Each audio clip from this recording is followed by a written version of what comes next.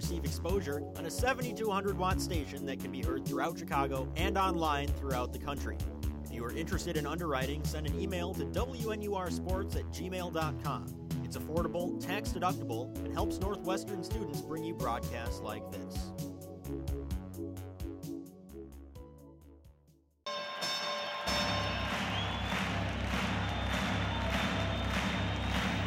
Ladies and gentlemen, welcome to the main event. It's time for Pick'em.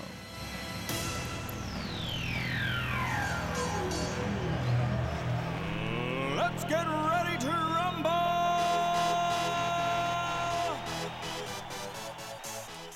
Question number 1.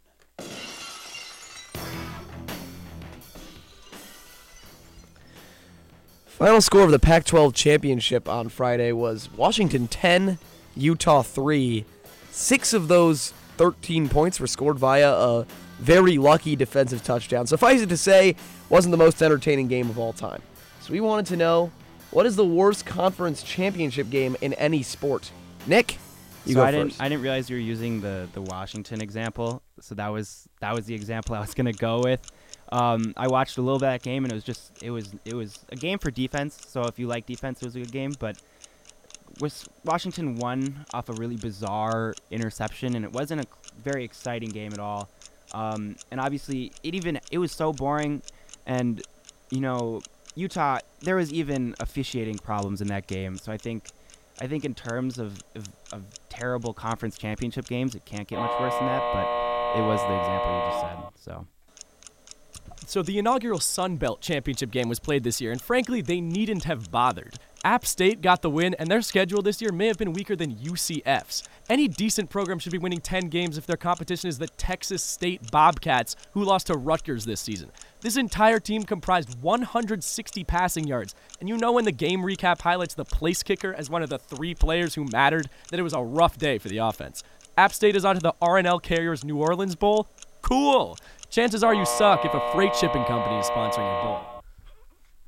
Question number 2.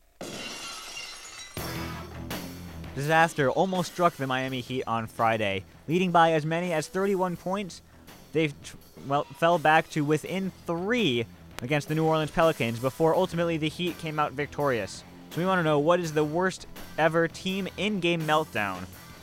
Nick, you go first for this one. It's 2014. You're in Estadio Mineirão, and it's Brazil. And you're playing Germany. You've got a country on your shoulders if you're the Brazil team, and you go out and you fall flat on your face. It's a 7-1 loss. I know Brazil may have never been in this game, but as a country to melt down like that is just inexplicable. And I think Brazil had the hopes of a country and a culture and the likes of Pele on their shoulders, and you can't do that if you're Brazil. In 2004, with 35 seconds to go, the San Antonio Spurs were up by 8 against the Houston Rockets. As one announcer put it, ball game over. All we need here is the final score. Oof! Spurs had to do the absolute bare minimum to close this one out, and they somehow let Tracy McGrady knock down 4 3-pointers, including a 4-point play at the hands of basketball IQ king Tim Duncan. Even after the first 3 threes with 10 seconds to go and the Spurs up by 2, they had to just dribble and wait for a foul, and Kevin Brown basically handed it to McGrady, leading to the dagger in regulation. A pitiful showing from Popovich's team. Question number 3.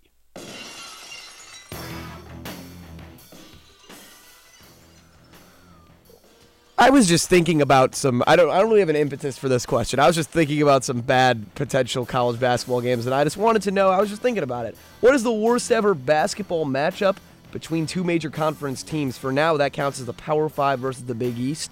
But earlier can be different conferences. You got to explain it to me why, if it's not one of those 6 conferences, why it would be one of those conferences. For this question, Ben, you're going to go first. Well, UConn is UConn, so I think they deserve inclusion. The 2015 Women's Sweet 16 was a very pathetic showing from Texas. They ran away with this one, UConn did. 105-54. And Texas was a good team. They were number 5 in the tournament. And they competed well against a crowded Big 12 conference. But UConn led 52-24 at the half, and UConn scored even more points in the second half with 53. Mariah Jefferson and Brianna Stewart combined to shoot 21 for 28 from the field for 56 points.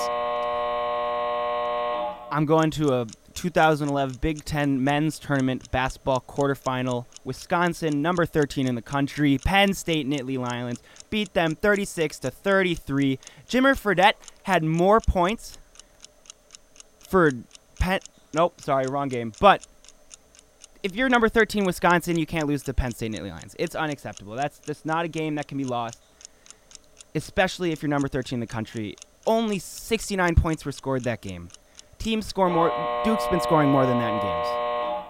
Question number 4. In a blockbuster trade, the Mariners dealt second baseman Robinson Cano to the Mets. But however, many in the baseball world think the 36-year-old second baseman is in for a decline, and the trade could turn out to not affect either team. So what is the most important seeming at the time baseball deal or trade that turned out to be maybe not so important? Ben, you go first for this one. The Giancarlo Stanton trade changed nothing for the Yankees or for baseball in 2018. Naturally, the trade was a goldmine for the New York media in terms of hype. His $325 million contract is the largest in MLB history, and he and Judge combined for 111 home runs in 2017. This was supposed to make the Yankees into the team to beat in the MLB, but the Red Sox adding JD Martinez ended up being a vastly superior acquisition. The Stanton signing did nothing to change the landscape of the MLB, and the Yankees actually exited the playoffs earlier than 2017. All right, he stole mine. I had Giancarlo Stanton as well. I don't know much about baseball, so I had to pull this one out of a hat, really. Did a lot of research. Giancarlo was my pick. He didn't really do much this season compared to his 59 home runs the season before, almost hitting that 60 mark in baseball. His contract is through the roof. New York paid so much money for him, and I don't think it really paid off for them as they exited the playoffs early, as Ben said. Question number 5.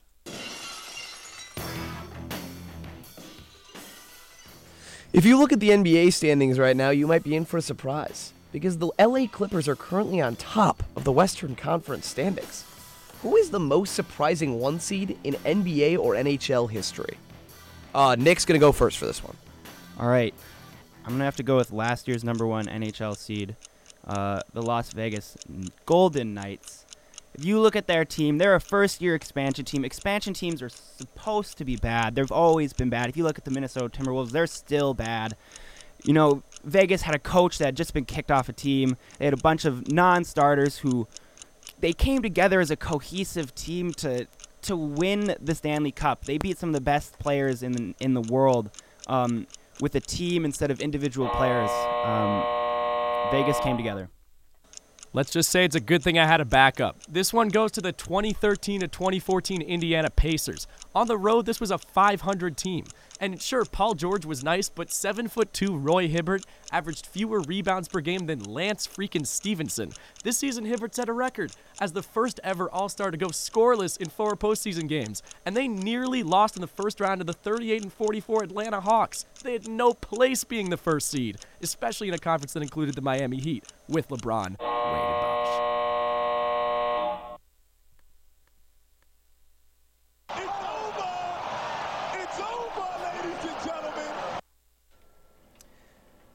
Fantastic pick'em, wow. As we say here, some great answers all around. 5 questions that we have 10 minutes to get to. So let's get right to it. Question 1. Noah, we asked Ben and Nick, what is the worst conference championship game in any sport? But we got a couple of answers from 2018. Nick went with the Pac-12 championship, and Ben went with, which conference is this? The Sun Belt. The Sun Belt, yeah. Guys, there are like 25 college sports. Okay, I'm not saying that Washington State, also Utah like wasn't bad. 120 Utah wasn't bad. Yeah, 120 years of college sports. Washington, Utah was a bad game, and we hadn't put that up there by the time we sent out Pick'em, so I understand that pick. The Sun Belt Championship to me is an indefensible pick here. He said that there was no offense. Appalachian State rushed for 225 yards and scored 30 points. What are you talking about? Appalachian State, he also said they had a bad schedule. They sent Penn State to OT. Penn State finished number 12 in the country. So, first of all, I don't think this is a bad game. Both teams ran for over 200 yards. Maybe the passing wasn't there, but 49 points were scored. Certainly a fine game in its own right. And second of all, Appalachian State is not a bad team in any way. So don't get that answer. Washington, Utah is clearly worse for me here, Ari. Yeah, I mean, having watched almost the entirety of that It was horrible. Washington-Utah game, it was not a good game in any way. One of those teams will be in the Rose Bowl and will get destroyed by Ohio State. Can't remember which one. So it's Washington. Okay. I wish I could forget. I did not watch any of the Sun Belt. Actually, I watched some of it. I think I turned it on at one point. How'd Appalachian State look? I can't remember. But Fair, it was fair. a better game, I think. Yeah, so maybe next time we can always learn from this, though. Dig more into the history books or look more. But for this, I think we're going to give Nick the point on this one and move on to question 2. Yeah, question 2. We got 2 great answers for this one. We wanted to know what was the worst in-game team meltdown, and we got 2 kind of opposite answers here. So one of them was Brazil versus Germany, the World Cup semifinals. Nick went with just a full game meltdown, pretty much, or really a first half meltdown when Brazil gave up the 7 goals to the Germans and the worst World Cup semifinal loss or final loss in history, I believe. And Ben went with a more of a comeback given up. The famous Tracy McGrady 13 points in 33 seconds game over the Spurs, where I believe the Spurs were up 10 with 33 seconds to go. Is that right, Ari? When did this video start at? It starts with the Spurs up 8 with 36 seconds left. So Spurs were up 8 with 36 seconds left, hit their free throws, and still lost the game because Tracy McGrady scored 13 and 33. One of the most impressive individual performances ever, though Ben makes a good point that the Spurs did melt down a little bit along the way. Ari's watching the video right now. I'm leaning a little bit towards Brazil-Germany just because the meltdown was certainly worse, but that McGrady performance was so unique. I don't know. This is a tough one for me, Ari. What are you looking at? I don't know if the McGrady one. I think I'm leaning towards more towards Germany because it's not as much of a meltdown for Tracy McGrady. Because I mean it's just a stellar individual performance. The Spurs a little bit of a meltdown, but I think all in all for the Brazil versus Germany, you get more of a single team meltdown. I hear that. So we're gonna give this point to Nick. A good question though. 2 good answers. 2-0 Nick as we head into the third question. Ari, take it away. All right. So third question, we asked the worst ever basketball matchup between major conference teams. Got some good answers for this one. Nick went with 2011 Wisconsin versus Penn State, 36-33 in that one, and Ben went with an NCAA tournament game, 2015 Sweet 16, UConn versus Texas, 105-54 at the height of UConn's prowess. Some good answers. It depends more of which way you want to interpret the question, whether you want the blowout or the just bad matchup, similar to Washington, Utah. Which way do you think? No. So the thing for me here is, I mean, Penn State, Wisconsin, for true Big Ten basketball aficionados, this game is legendary. I encourage anybody who's hearing about this game for the first time to check out Tristan Jung's magnum opus on this one over on InsiderNew.com. You can find that. It's truly phenomenal. If you've read Tristan Jung before, you know it's going to be absurdist, very niche stuff. But yeah, I mean, 36-33 kind of speaks for itself. Taylor Battle led the way here, led Penn State to a valiant win over a Wisconsin team that didn't give up a lot of points that year, and had a pretty good season. But this was just an incredibly inept offensive game. In fact, one of the most offensively inept games in NCAA history. Whereas the women's game here is kind of your standard issue UConn blowout, with the added bonus of Texas being especially considered. They were considered especially good that year. Like UConn, I think this year in the Sweet 16 they only won by 30 points, and that year they won by 50, which is a significant upgrade. The problem for me is that UConn always wins by a lot in the Sweet 16. So I think both these games are bad. I just think one of them is a little bit more unique, but I'm not really sure. Where are you leaning? It's tough. What I'm torn is that Wisconsin Penn State that year, you thought it was going to be a good game going in. Those were two teams that were expected Wisconsin to be good. gave up 50 points a game, though. You knew it was going to be a grinded out game. But they were both good teams, whereas you knew where UConn Texas was going. Well, UConn and Texas are both better than Wisconsin and Penn State that year. Yeah, I mean, Texas is a 4 seed, I think. Maybe they were a 5 seed. They were either 4 or 5 seed. And UConn is UConn. Yeah, I think I'm not saying you expected that game to be close, but I think you're right. I think 36-33 is a tough one. It's tough. I think that's where we're gonna go. All right, Nick takes the third point. Nick takes the win, but we'll round out these last two quickly. In one of the weirdest pairs of answers I have ever seen on Pick'em, we asked the most important seeming at the time off-season baseball trade that turned out to be not as important, and we got the same answer twice. The same answer that was not obvious at all, at least to me, the Giancarlo Stanton trade, which Giancarlo, first of all, had by far the best year of his career last year, but had a very solid year this year as well. I mean, for WAR, maybe that's not what you're paying for, but the man hit 38 homers, had 100 RBIs, walked 70 times. He certainly didn't have a bad year by any means, and maybe he didn't lead the Yankees anywhere, but that trade was the number one piece in the eventual demise of the Marlins. I mean, Ari Levin, our resident Marlins fan, can speak to this. Yeah. That was what caused the Marlins to crater in a historical tank job. I mean, they're going to be talking about this Marlins tank job for decades, and it's because of this Stanton trade. I don't understand how you're going to call this an insignificant trade when the Marlins lost 98 games. It changed the focus of an entire team. This is who the Marlins are, is the Stanton trade. So we're going to avoid this question. Yeah, we're avoiding this one. These are bad answers. So we go on to question 5. We asked about the most surprising number 1 seed limited to winter sports, NBA, NHL. Nick went with last year's Vegas Golden Knights. Ben, the 2013 Pacers. 2 very solid answers, I would say. Yeah, another pair of great answers. I think, again, this one's just put over the top by Vegas being the expansion team. Pacers were a very good answer. I don't know. I'm thinking, the more I think about it, the more I want to lean Pacers here. But, Vegas as an expansion team, nobody expected them to even make the playoffs, let alone be the 1 seed. Whereas the Pacers weren't a good team that year. They weren't like a phenomenal team that year, but they were still expected to be like a 6-7 seed range going into the season. I think one of them is a lot more surprising than the other.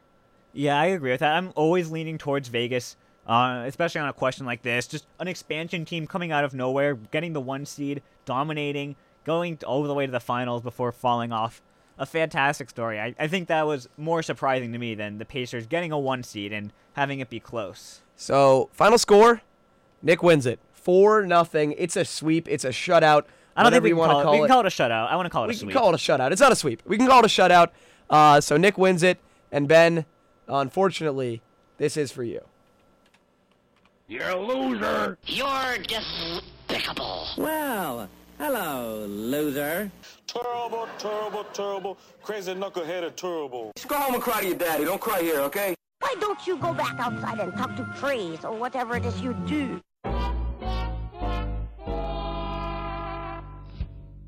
And for Nick, 30 seconds of FaceTime.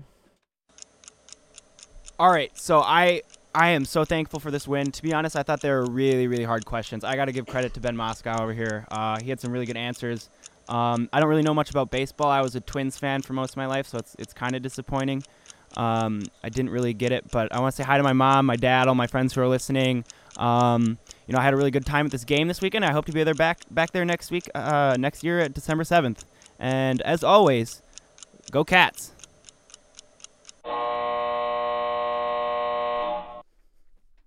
Thanks so much, Ben and Nick, for joining us. Another great edition of the Sports Voice. Maybe a show next week. We're not 100% sure. Stay tuned to WNURsports.com and WNUR Sports on Twitter. We'll keep you updated on whether or not there will be a sports block next week, because next week, reading week, heading into finals, and then we'll be done for the quarter. Noah Kaufman will be with you on Winter Quarter. That's all the time we have this week. Thanks so much for tuning in. We'll see you either next week or next quarter.